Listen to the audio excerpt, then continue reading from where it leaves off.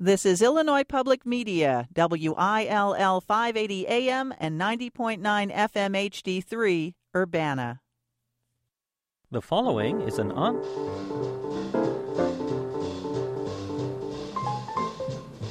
Okie dokie. Welcome to Media Matters. I'm your host, Bob McChesney, coming to you live today, October 7th, 2012, here in WILL AM 580. Today's going to be the last show in Media Matters run. And who else to have for my last show but my longtime guest and collaborator, John Nichols. It's going to be a wonderful hour. We're going to be talking about politics. We're going to talk about media, elections, TV ads, Citizens United, the works, everything you want to know and talk about with regarding to the elections this year. We're going to be doing it today on Media Matters. But before we go to our guest and our show, let's go to NPR News.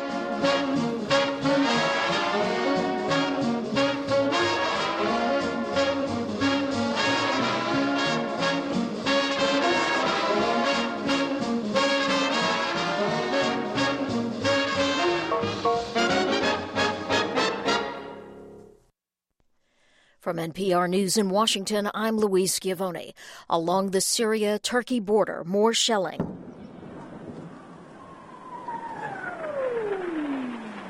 A Syrian mortar landed inside Turkey again today, prompting an artillery barrage in retaliation. It's the fifth consecutive day of cross-border fire. Traveling in Lima, Peru, Pentagon Chief Leon Panetta told reporters the U.S. is concerned. I'm sure that the United States is using diplomatic channels to convey our concerns to the parties with the hope that the conflict there does not broaden. Elsewhere in the region, Israeli warplanes shot down an unmanned aircraft over Israel's southern desert. It's not certain who launched the drone. In Pakistan, authorities have stopped a big convoy from entering the tribal belt along the Afghan border to protest CIA drone strikes. NPR's Philip Reeves says the convoy carrying thousands of people has now turned back. The leader of the protest is Imran Khan, a former national cricket hero and a rising star in Pakistani politics. He wanted to take the convoy inside South Waziristan, a militant stronghold repeatedly targeted by American drones, for a peace rally. Pakistani security forces blocked the road a few miles from the border.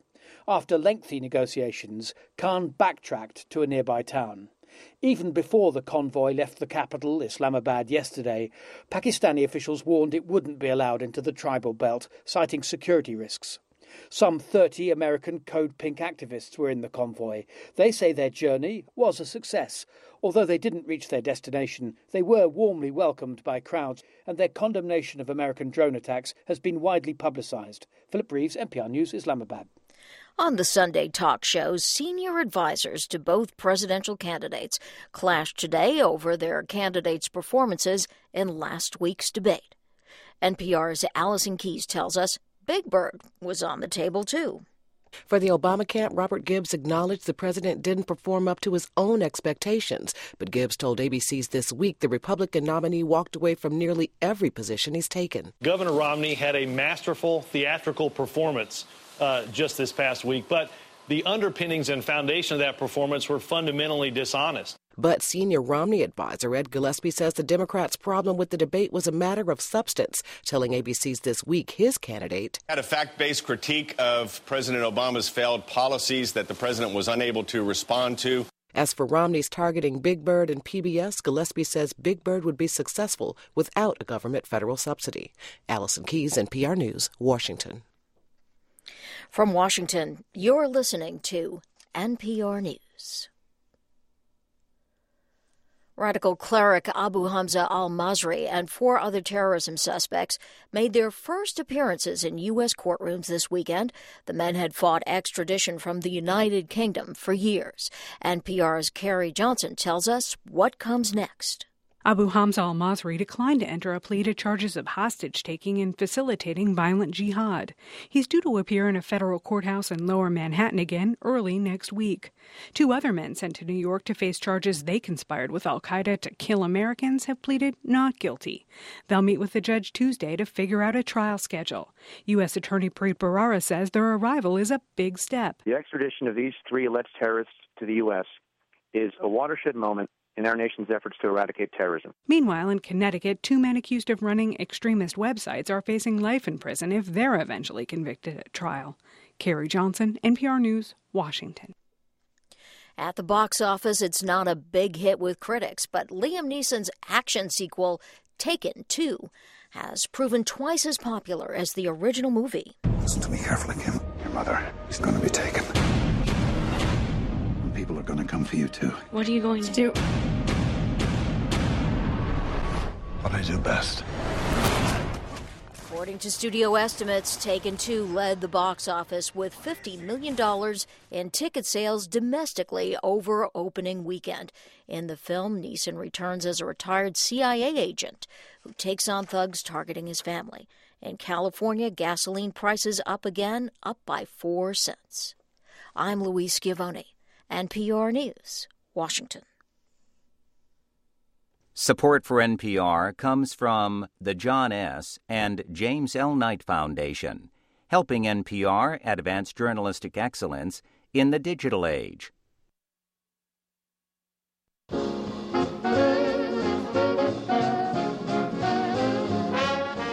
Okie dokie, welcome back to Media Matters. I'm your host, Bob McChesney, coming to you live today, October 7th, 2012, here in WILL AM 580. This is going to be the last episode of Media Matters. I'm stepping down, moving aside, moving on. And I want to spend this hour with my dear friend, my co-author, and the person who's been on the show more times than any other guest in Media Matters history by a wide margin. Do you know how many times you've been on, John Nichols? I have absolutely no idea. And John and I are sharing a microphone today. I can tell you for sure that it would probably come. You've been on 10.5 years? Mm-hmm. I'm going to bet 3 times a year. So I'm going to shoot it in around 30. 33. There 33 times John Nichols been my guest. And so we're going to be here for the full hour talking about politics, elections, our book that we're working on now with an editor breathing down our neck from New York every day. We shouldn't be doing radio shows. Yeah, shows. exactly. And if you want to join us for this last episode and talk about media and politics, the number here at WILL, 217-333-9455. The toll-free line, as always, 1-800-222-9455. And John Nichols, let's talk about the election, the presidential election. Where does it stand now in your view, and what's your take on how the campaign's gone so far? Well, I think that everybody's probably as attuned to the situation as you and I are, because we live in this age where elections have essentially become sports, right? Elections are covered differently than they used to be. Not better by any measure, but without a doubt, very intensely, at least for the class of folks that want to watch them. So everybody knows that Obama pretty much had the election wrapped up a week ago. Then he went and debated Romney, and now maybe he doesn't have it wrapped up. He had a very, very poor debate performance, and to my sense, we are now going to have a 1-month period of what, as much as you and I are critics of our current political system and of how the media deals with it, pretty much what we should have, which is a pretty damn intense presidential race where if Obama wants to win it, he is going to have to do a dramatically better job than he did on Wednesday of defining himself as a progressive, because we are a center-left country, and especially on issues like Social Security, Medicare, Medicaid. And the question is whether Barack Obama can deliver that message effectively at a time when Mitt Romney appears to be quite willing to lie, and when it's all slathered in probably more money than we've ever seen in politics. Yeah, and let's talk a little bit about these debates and this whole process of lying or not lying, because I remember once I was at a job interview. I was on a committee that was interviewing people, and we had various candidates come in for some sort of administrative job at the university. And then we'd talk about them after they left. And I remember some of the people say, well, I really like how they talked about this or that. And it struck me as like such a lame and vacuous way to judge someone. Sort of like if a candidate says, I'm for education and I'm against style crime. Was right. Yeah, and it's just they used the proper buzzword, but it meant nothing about what they would actually do in office. Well, there's a very interesting article. It actually was written just the last day or so. I think it was by a UCLA professor, and I apologize for not knowing his name, but you could folks could easily Google it. And basically he said, it's important to point out that Americans have a constitutional right to lie about politics. And Mitt Romney has a constitutionally defined right to lie about politics. and not merely to say what he wants, but to specifically and well identified by the courts to lie. And this is kind of a caveat emptor thing, something that Americans should be well aware of, that a huge portion of our politics now is not merely style. It is actual deceit. It is intentional deceit for the purpose of causing people to believe things that are not true, and perhaps as a result to vote for you. Romney, I think, prevailed in the first debate because of an almost unprecedented willingness to lie. And the odd part about this is that only in hindsight do we start to realize that this appears to be a pattern of the campaign. Because at the Republican National Convention, the striking thing that people came away from Paul Ryan's speech with was a sense, wow, he actually lied about a whole bunch of stuff. When a plant closed in his hometown, what he's going to do about Medicare, Medicaid, Social Security, his running score, his times for different athletic activities. And so we end up in a situation that, I think it's starting to dawn on us that we have a very, very dysfunctional system. And it's not just the advertising, it's the candidates themselves. And this is an unsettling thing because I think on the one side, it makes politics an exceptionally disappointing game, and especially for those of us who cover it. On the other side, my optimistic side says to me, we may finally be getting to a point where there will be a genuine opening for somebody who really is telling the truth.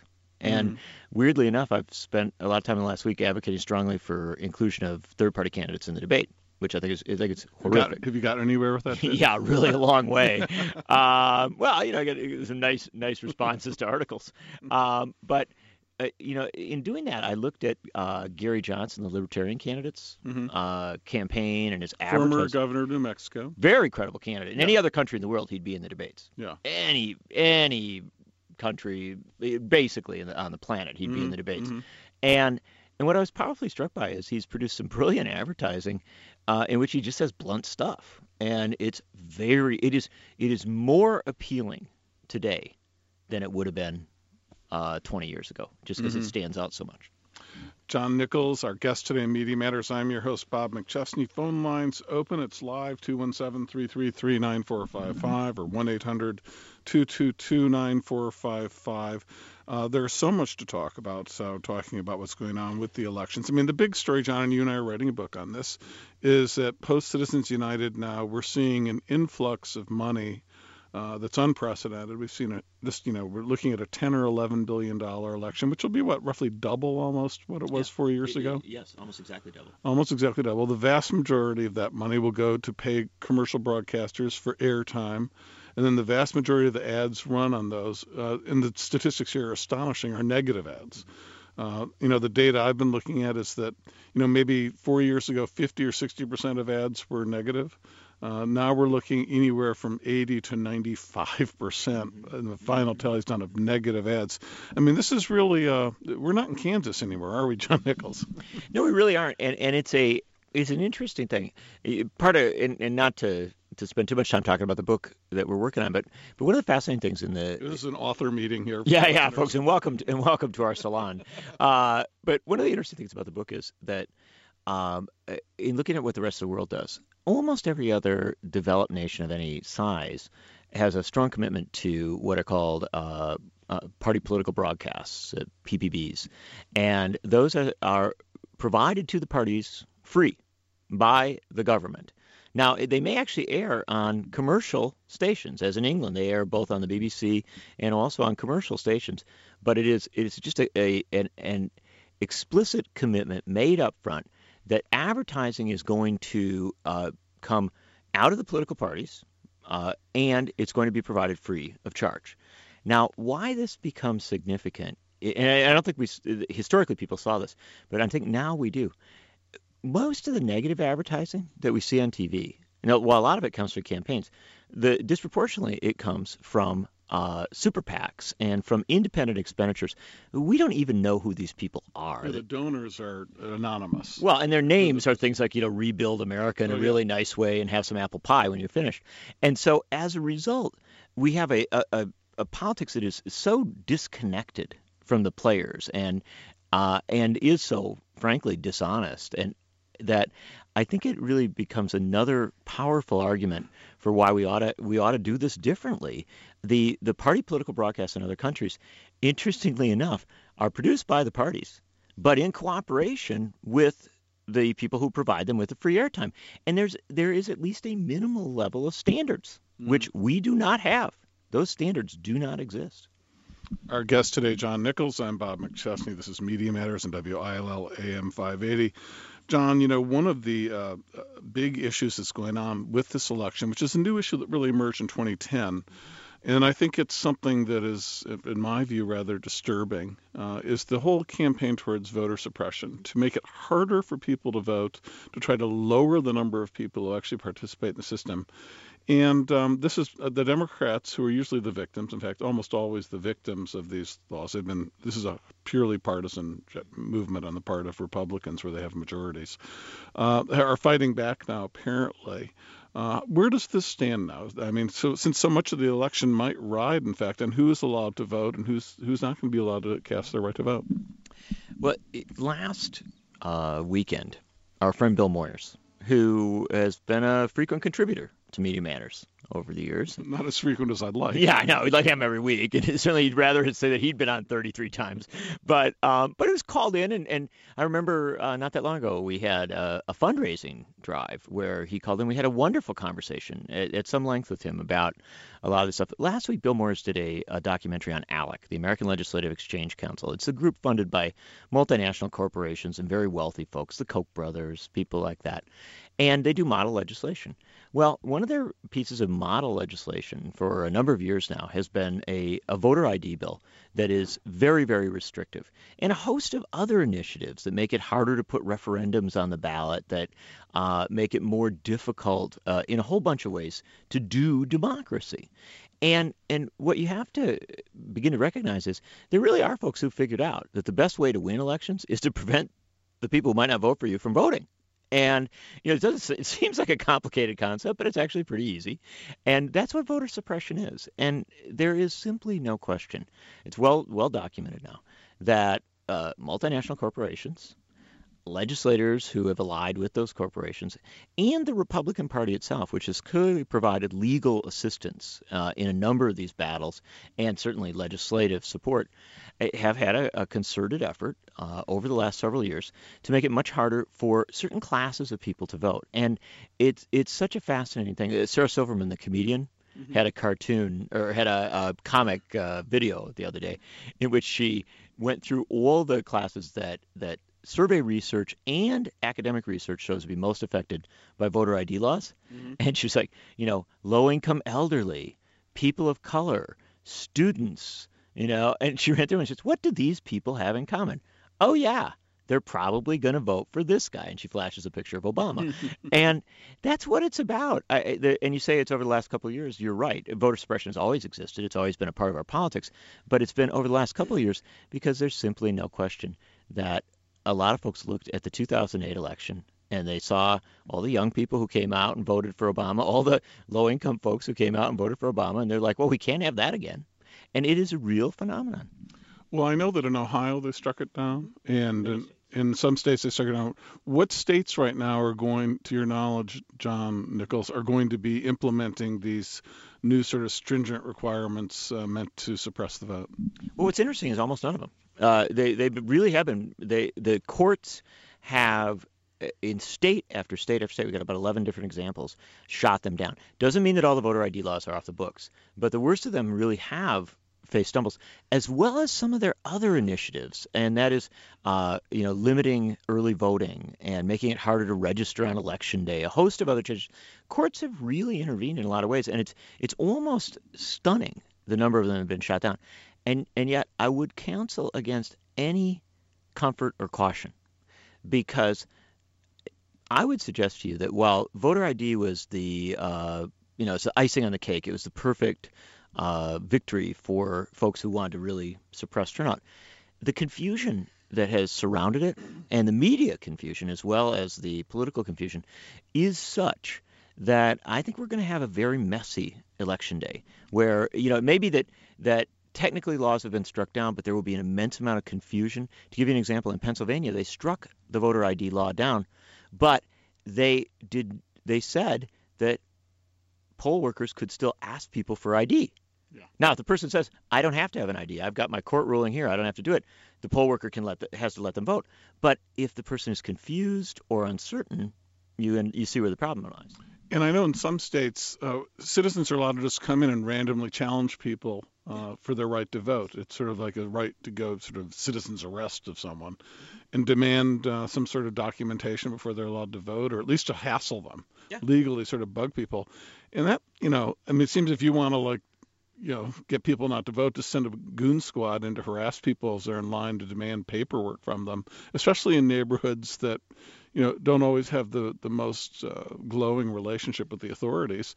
That's a good way to get people not to vote. Let me put it another way. In the United States, the overwhelming majority of states have some restrictions on people with current criminal convictions or ex-felons from voting. And fortunately, in the United States, we run an awful lot of our social challenges through the criminal justice system. So we have tons of people who have problems with the law. And I would caution against suggesting that it is a particular minority grouping or even economic class. You'd be stunned by the number of people with just tax problems.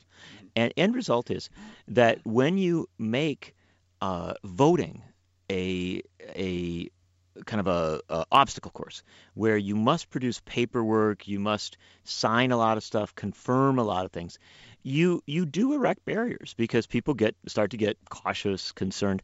But there's also something else. This goes back to a really dark part of our history. Remember that William Rehnquist, who was Chief Justice of the U.S. Supreme Court, was exposed in the 1960s, having been involved during the Goldwater campaign, with voter suppression down in Arizona, where they were literally challenging people at the polls. And we kind of looked the other way on that. And in hindsight, I remember that Senator Gaylord Nelson from Wisconsin voted against putting Rehnquist on the court and said the reason he should not be on the Supreme Court of the United States is because he participated in voter suppression. A lot of Democrats didn't think that was a legitimate argument for keeping him off. I would suggest to you that we have developed over many, many years a caution or a softness as regards voter suppression. So we allow people to get away with it. We see it almost as an acceptable tactic within our politics. And frankly, I'm very excited that people have called it out this year. I think we have to do a lot more, though, because I don't think it's going away. Our guest today, John Nichols, you've just been listening to. John Nichols writes for The Nation magazine, periodically appears on MSNBC now talking about politics, usually on the Ed Show, if I'm not mistaken, and is probably best known for being on this show 33 times over the last 10.5 years, and my frequent co-author. I'm Bob McChesney, of course, and this is Media Matters. The phone number here, if you'd like to call in with questions or comments, 217-333-9455, the toll-free number 1-800-222-9455. Let's go to our phone lines now for our first caller. Line 4, Millstead, Illinois. You're on the air. All right, thank you.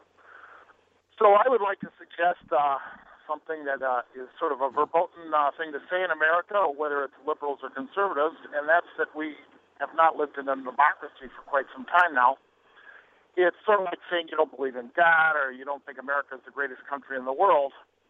But if you and I have been doing this recently, when I go shopping, and whether it's whatever store I'm in, straight conversation with someone and ask them if they think they live in a democracy, and they say yes. And then I say, well, do you think your leaders care what you or the majority of people think or want? And they say no.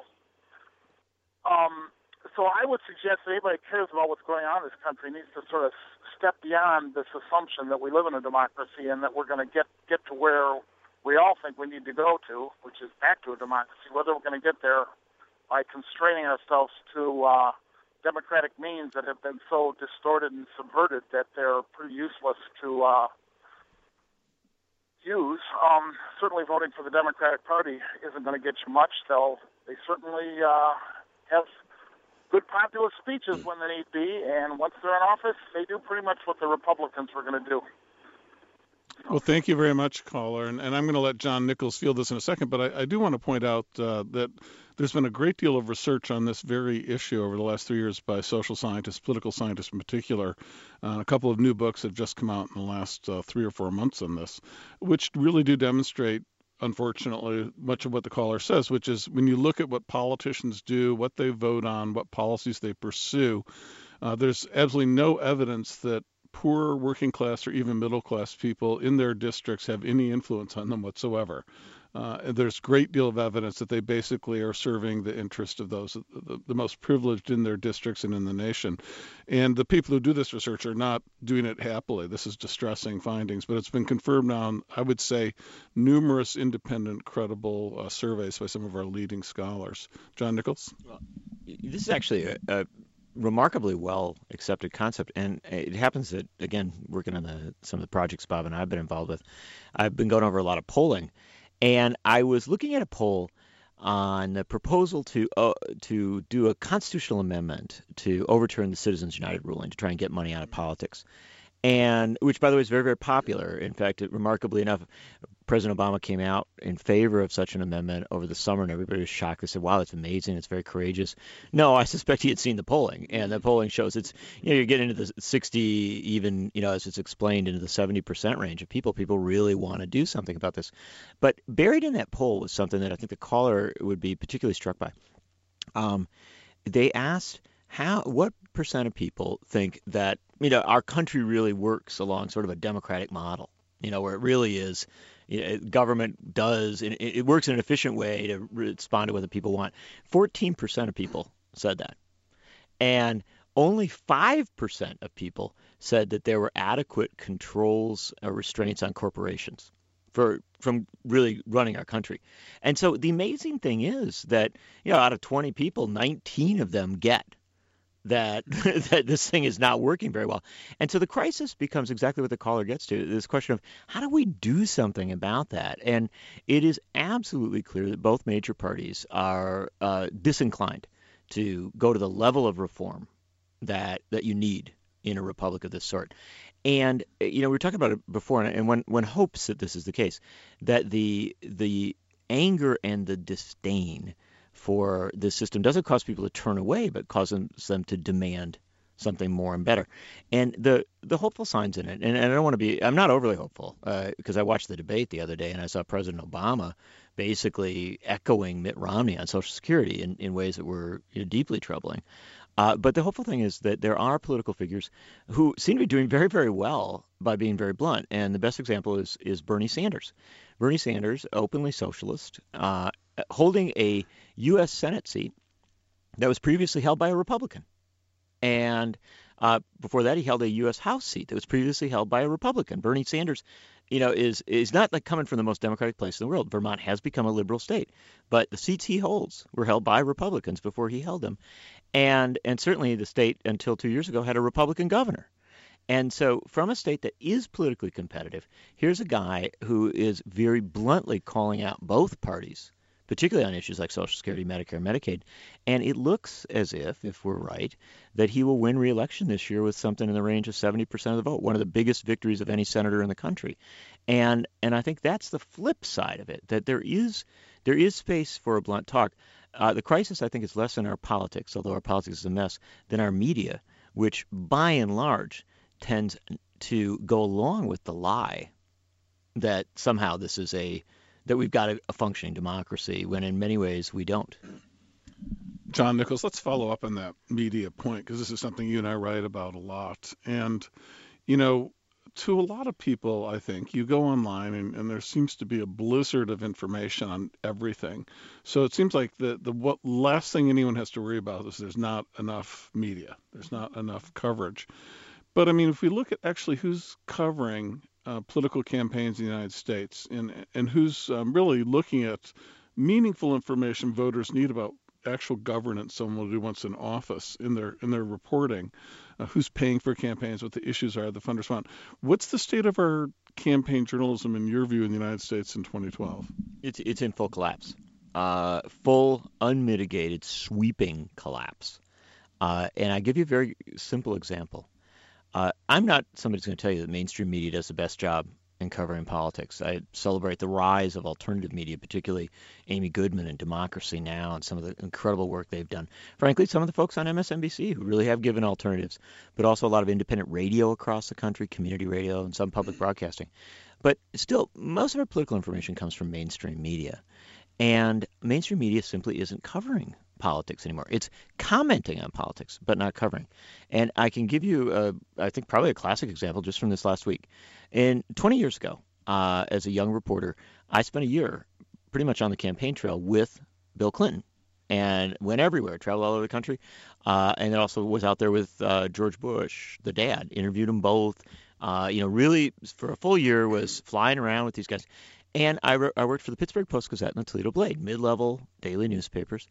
And, when I got on the campaign plane in October, say, of 1992, there wasn't one plane for Clinton. There were two packed jets full of mostly local reporters with different perspectives, 60, 70, 80, 90, 100 local reporters more, all asking different questions. Maybe somebody from a farm region asking about farm policy, somebody from a predominantly African-American community asking about African-American issues.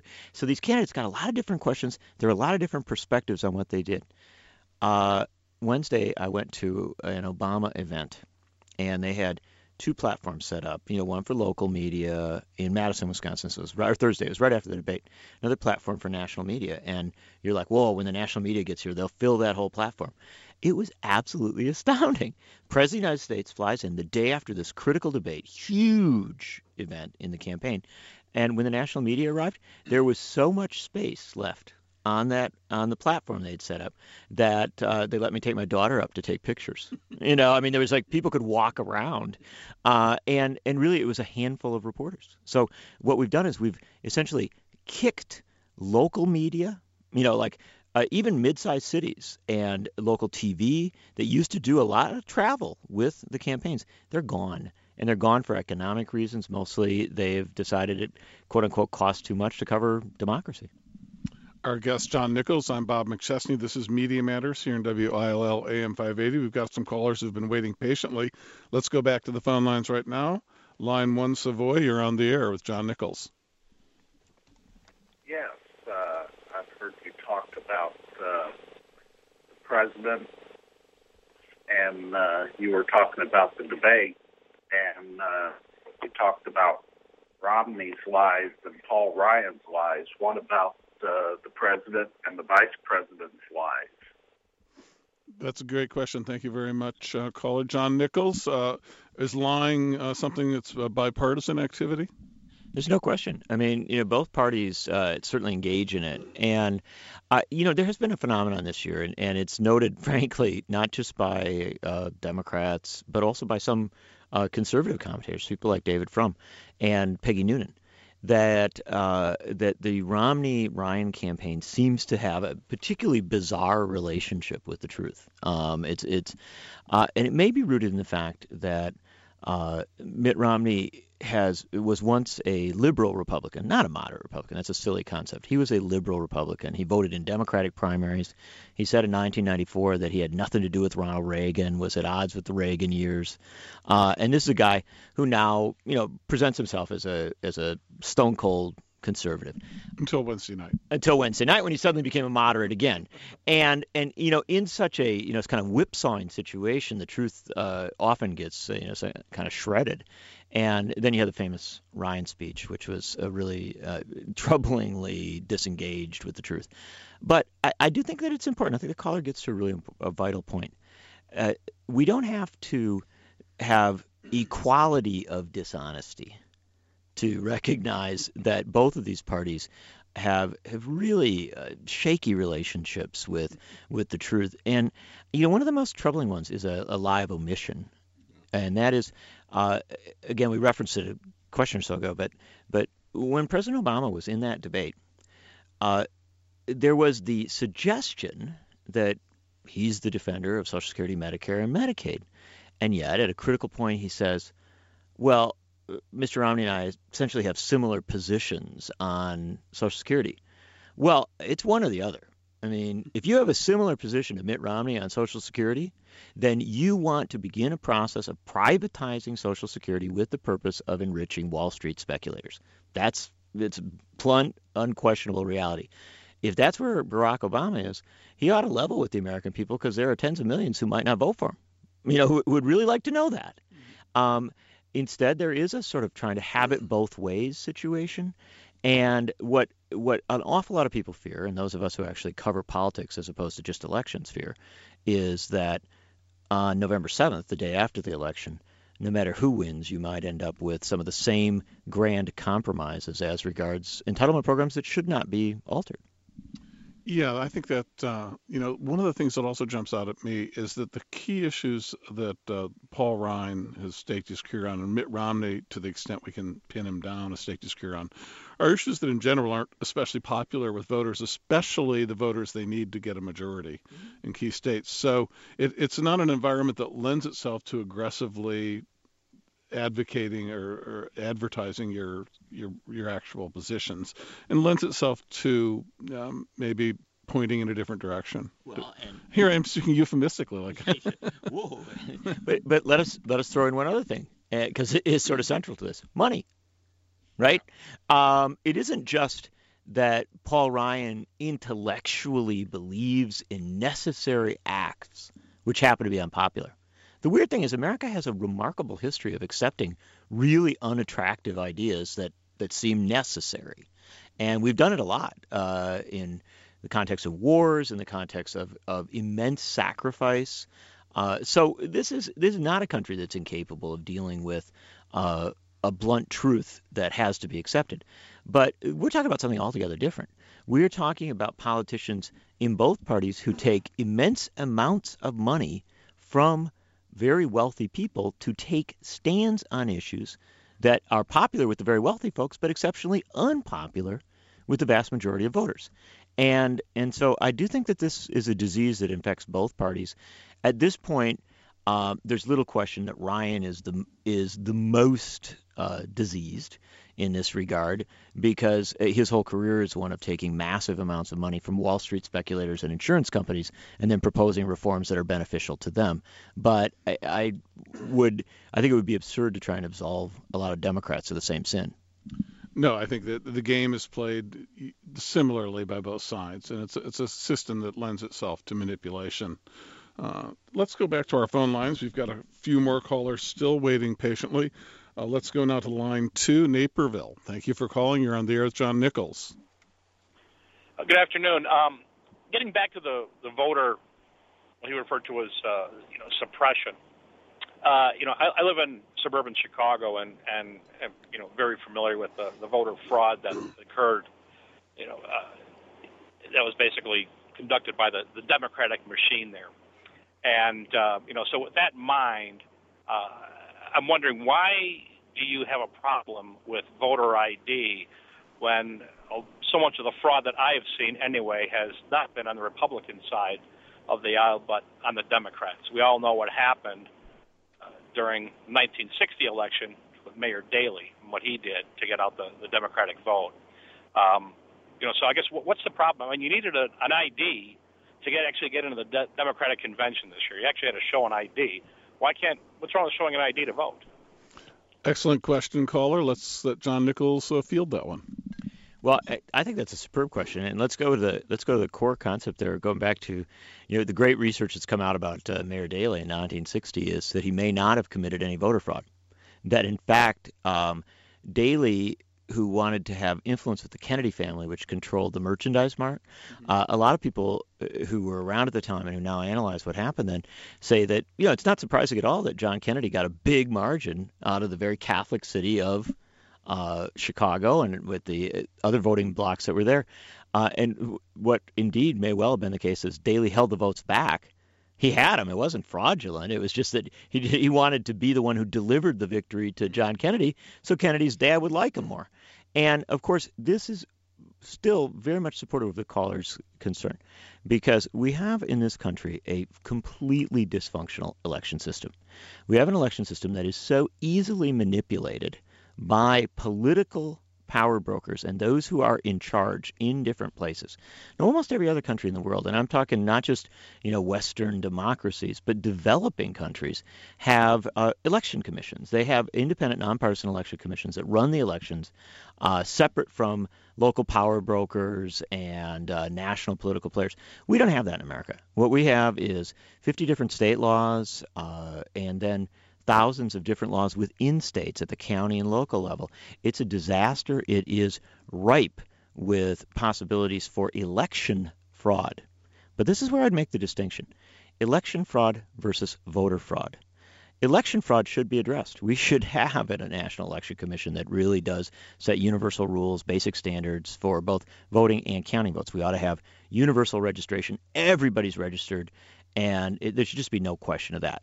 But the weird thing is voter fraud, actually people voting more than once or cheating, is such an uncommon thing that the notion that we have spent the amount of time we have worrying about voter IDs and all that is comic. It is so irrelevant to the overall problem. Voter fraud, not a problem. Election fraud, a real concern. And what I would suggest to the caller is that we might well as a country get to a point of universal registration and the universal provision of a free ID to everyone. When as soon as you graduate high school, something like that, whenever you turn 18, a free ID that's universally available and universally accessed, that'd be fine. Well, that's not what's being proposed. What's being proposed now are voter ID systems in different states, some of which require people to travel long distances to buy identification. And I absolutely believe and agree with those who've said, including civil rights leaders, that this is a return to a poll tax. This is requiring particularly low-income people to leap through all sorts of hoops and pay money for the right to vote. And it's an absurdity. And again, John, as you pointed out in my research in this, when I've looked at the studies that have actually examined the claims of voter fraud, the evidence is not even, there's not even like a gray area here. There's just the number of instances of someone actually going to the polls and lying about who they are infinitesimal. The usual case is someone just gives the wrong address because they don't want to re-register in different districts. They go to their old address. I mean, so you have a few cases like that per century or something. And the other interesting thing is that this is the fascinating part about it, that in this election campaign, since the start of this campaign, we've had one glaring example of potential voter fraud. Seems to have been caught out in the state of Florida, and it was the independent contractor hired by the Republican National Committee to register voters. And it appears that this guy was in fact breaking all kinds of laws, violating all kinds of standards, and now it turns out the guy was operating in a number of other states. So, what was he doing exactly? Well, he was registering people. He was filling out registration forms. They're filling out registration forms for people who were not necessarily qualified, didn't necessarily live in the right place. But then he's doing something else that was quite incredible, and it appears to have been happening in all places all around the country, where they were registering a lot of people. Having to fill out the forms, and then they were asking him, are you Democrat or Republican? And the ones who are Democrats, they were tossing out. Let's go back to our phone lines now. This is Media Matters. I'm your host, Bob McChesney. Our guest, of course, John Nichols, who you've just been listening to. Let's go now to line 3. Champaign, you're on the air. I very much appreciate your program, and I think that we should have a poll tax. Strongly accept that. I think that the poll tax should remit funds to the voter. In other words, everybody that votes get paid to vote, and those that don't vote don't get paid. In other words, don't charge the poor for being able to vote, but pay them and pay everybody the same amount. However, I'm going to shift subjects slightly here. During the presidential debate, Governor Romney proposed no federal support for PBS. Programs such as yours is so far to the left that Karl Marx appears to be well to the right of your positions. How do you justify spending United States federal tax money supporting a station that puts on a program such as yours? Well, since this is the last show, I guess I'm entitled to give this talk. There's very little money given to public broadcasting by the United States government. The percentage we give per capita, the amount per person, is well below even our nearest country, like say Canada or something. And most of the other countries in the world, in Western Europe and East Asia, pay 20 to 50 times more per person to support non-commercial, non-profit public broadcasting. And on those programs, they support a full range of ideas. They're independent. They try to have programming that covers the entire spectrum or a large part of the spectrum, and that enhances political debate and dialogue. And I think hopefully this show contributes to that, but you'll be glad to know this show has never received any support whatsoever, directly or, to my knowledge, indirectly, from any taxpayers. This has been not following that code altogether.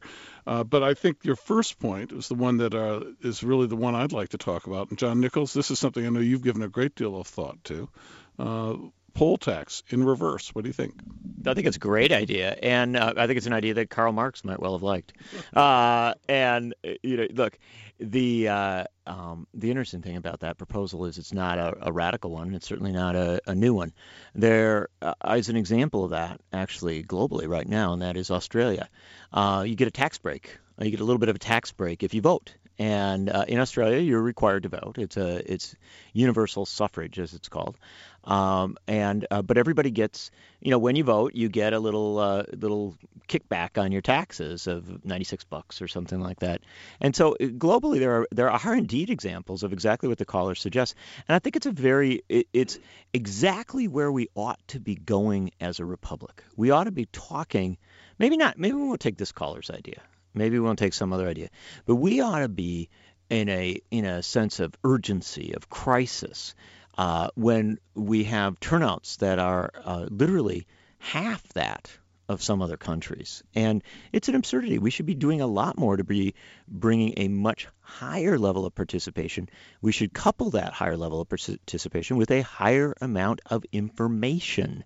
And so absolutely we should have a much stronger public broadcast system.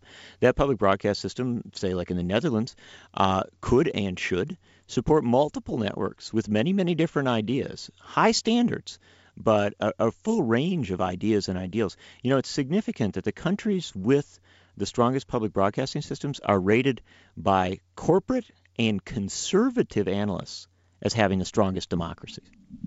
Our guest, John Nichols. I'm Bob McChesney. This is Media Matters. We've got a couple callers I want to get to right away. Let's go now to line 1, Champaign County. You're on the air. Hi. Christine counsels me that sobbing is inappropriate on the radio, so I'll start with that. Just back to your two antagonistic callers, Lake County was also, I don't know about this research about the real vote count in Cook County, but what I've heard as an Illinoisan is that Lake County was stuffing like mad as well, and that Republicans knew that, and if they had a real recount, they still wouldn't have known where it was going to go. And I'm going to interrupt you for 1 sec, caller, and just tell you that you're exactly right. In fact, do you know who confirms your point? Probably a Republican, huh? Richard Nixon. He was pressed by many of his supporters to do a recount in 1960, and after an assessment of the information, announced very publicly that it would be silly to do. Yeah. Ben Jealous on Democracy Now! Made a point about the voter suppression thing, and that he's pointed out that it's diverted a lot of resources. Now, they've been successfully resolved, but a lot of people were getting people IDs instead of registering new people to vote. And in that way, that's still effectively probably suppressed some voting. What I initially wanted to call about was something about foreign policy, and that's, I understand Romney's going to really hit hard on Libya, and I feel like it's going to cause the Obama administration to feel like they have to do some belligerent action in the Barbary Coast, as it were. And, it's very unsettling because it's only going to make things worse. But the other thing I cleared about calling about was the vote swap. There was a phenomenon in the last cycle, and I would like to urge all the podcast listeners in Wisconsin to call some kindred spirit in Illinois, because the Green Party needs 5% of votes for the presidential to get back as an authorized party in Illinois. And I'm sure there's some people who are in Wisconsin who are still wondering about what they're going to do, progressives, because of I'm anybody but Ryan and Romney, but it's hard, and I just think that if we get some collaboration. I don't know if the voter analysts would regard that as illegal. It's a free will exchange, but the idea is, I'm sure. I'll just thank you for the great run, and be looking for you in other venues. Absolutely, and thank you very much, Champaign County. It's been a pleasure talking with you for the last 10 years. John Nichols, this whole idea of vote swapping, well, it really also gets to the point that we know, but it isn't talked about a lot, that for president we have 50 distinct elections, or 51 including the District of Columbia. So those people living in Illinois basically have no advertising, have no candidates visiting to speak of. Those people living in Wisconsin or Ohio or Florida are marinated in advertising and have candidates constantly in their states talking, at least the presidential candidates. So what do you think? Well, the interesting thing is you take a look at the map of the United States as regards competition. And here's a fascinating reality. Between the Atlantic Ocean and the Pacific Ocean, there's only one state that is, in all measures, by all the different political observers and political analysts, an absolutely blue state. It is absolutely going to vote for Obama. There's simply no question. That one state between the East Coast and the West Coast is Illinois. And so Illinois is uniquely disengaged from the political process, sort of pushed aside, because it is so clearly going to vote for Obama. And that is harmful to both parties, frankly. It's harmful to Democrats and Republicans because you don't get a real campaign. Similarly, you just go across the border to Wisconsin, you go across the border to Iowa. Intriguingly enough, now if you're looking at new polling, you go across the border to Indiana, you've got much more competitive politics. And the question we ought to be asking ourselves is, what do we do about that? In the short term, the vote swapping concept, something tried in 1980 with backers of Ralph Nader saying if you're in a swing state, vote for Al Gore. If you're in a sure state, I apologize, 1980. I do thinking that all back. the time. Wait, a couple extra decades, 2000. I apologize. If you're not in a swing state, you can vote for Ralph Nader and the Greens. I hate to say, because I love the caller's idealism about it, that there's not a lot of evidence that a lot of people actually buy into that and do it. And I think that our energy is probably better placed on looking for real reforms that address why this occurs. And the number one problem in this country, and an issue that we were fully ready to deal with, and we talked about a lot in the 1960s and 1970s, and now we almost never talk about, is the absurdity of the Electoral College. This is all about the Electoral College. You understand that people would be coming to Illinois to campaign if you didn't have the Electoral College, because they'd want to run the votes in Chicago. Republicans would want to run the votes in Southern Illinois, and you'd have a real campaign. Sometimes I wonder, as we do our book now, John Nichols, that probably the best hope to get rid of the Electoral College is all these commercial media owners in New York and L.A. who are getting no ads whatsoever. They'd be flooded with ads suddenly if you just had a popular count vote, because they're the most populous places. Right, and there's one other way to get rid of the Electoral College. I don't think it's going to happen this year, but if Mitt Romney were to win the popular vote and Barack Obama was to win the Electoral College vote, you would suddenly find all kinds of Republicans and very conservative folks who are real traditionalists and believers in the Constitution who would come to the conclusion that this part of the Constitution ought to be dealt with. And so the fact of the matter is it's very, very likely that we're going to have a circumstantial moment, a in context moment where the Electoral College blows up. It almost did in 1968, and we had a wave of proposals to reform it. We would have, intriguingly enough, gotten rid of the Electoral College in the late 1960s, early 1970s, if Richard Nixon hadn't essentially gone to work to block the concept. It was that close to happening. I'm Bob McChesney. Down to the last 5 minutes or so for Media Matters. Let's go back to the phone lines if we can. I believe line 2, Champaign, is next in order. Hello. Actually, Urbana. Oh, okay. Hello, Urbana. I was going to comment on the election fraud in the 60 election, but somebody else has done that quite adequately. I would want to point out, though, that this was not voter fraud on either side. It was election fraud. That is, it was government party officials perverting the system, not voters doing it. And I think that's important to remember. That's an excellent point. Well, I'd also like to thank you for your 10 years. It's the most enjoyable. Much appreciated, and that goes to all the listeners who have the same sentiments. And as if you want to contact me offline, I'd be glad to interact with anyone who feels like it. Let's go to our phone lines now to our next caller. Line 4, Charleston. You're on the air. Yes, I'm calling about another aspect of voter suppression, and that is it's kind of insidious, but the references to Ralph Nader as a spoiler, for example, which I think has been, as I said, an insidious campaign to, I think, dismiss and marginalize any growing energy for a third party. He was the most energized, his campaigns. And by calling him a spoiler, as if the elections belonged to Republican or Democrat, Al Gore, for example, is to marginalize and dismiss and minimalize the impact. And the third-party energy has really kind of gone out. He's becoming an old man, or is an old man, and I don't know who's going to lead the cause, but you haven't discussed his lawsuit about his previous campaign, nor the exclusion of third party from debates. This is all voter suppression. And to call the entrenchment of the expression two-party system is another aspect. Ralph Nader, in my view, is an American hero. and I think the Democrats feared his support greatly. And I think they were largely behind the marginalization and sort of making him a fool. In the public view. I read this every day on the internet. Ralph Nader is the spoiler and he caused so much harm. Not true. And that myth needs to end. So that's another aspect of voter suppression. And thank you for the program very much. And congratulations, Bob, also. I enjoy your program very much. Thank you very much. And, you know, John Nichols, before I hand the mic over to you, I'm reminded of the late, great George Carlin had a line once where he said, Americans love competition. They love to talk about competition all the time, but they never have competition where it actually matters. And he said phone companies and political parties. That's exactly right. And, you know, it is one of the great frustrations, I think, of anyone involved in politics in America who has a point of view that is outside the narrow confines of the two political parties. The inability our system has to allow new ideas to get in, an inability that's even choked off more and more with the amount of money now it takes to be an effective participant.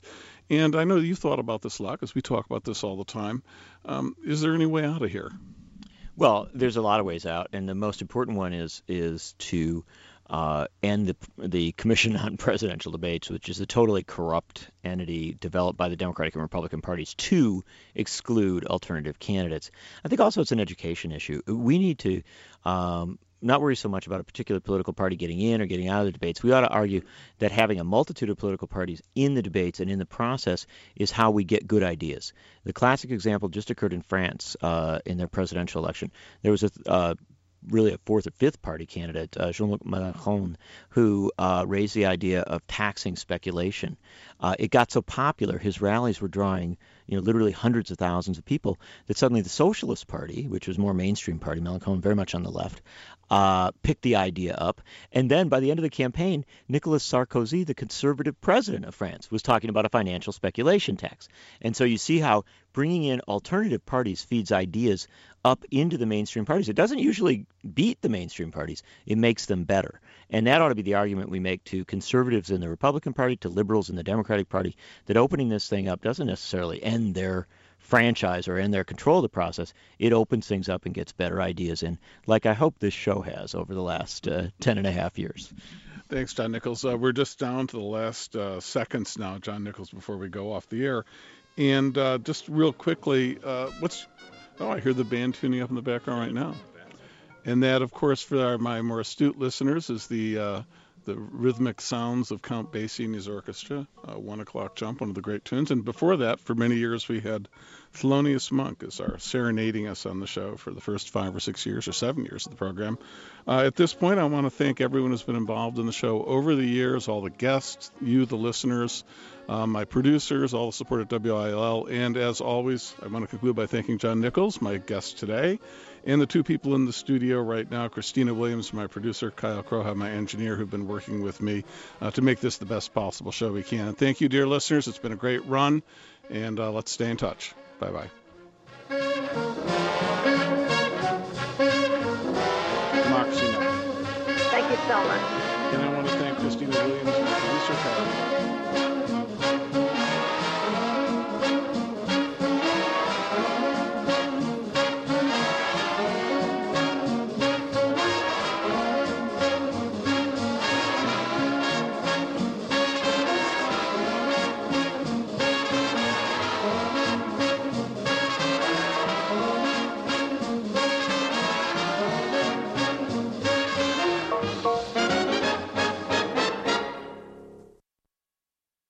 Today's broadcast is made possible with support from Mike Weaver Ballroom Dance, private instruction for social or competitive dancing, weddings, or other special events, lessons for singles or couples, beginners or advanced of all ages. Information at 378-4601 or on your web, search at Mike Weaver Ballroom Dance.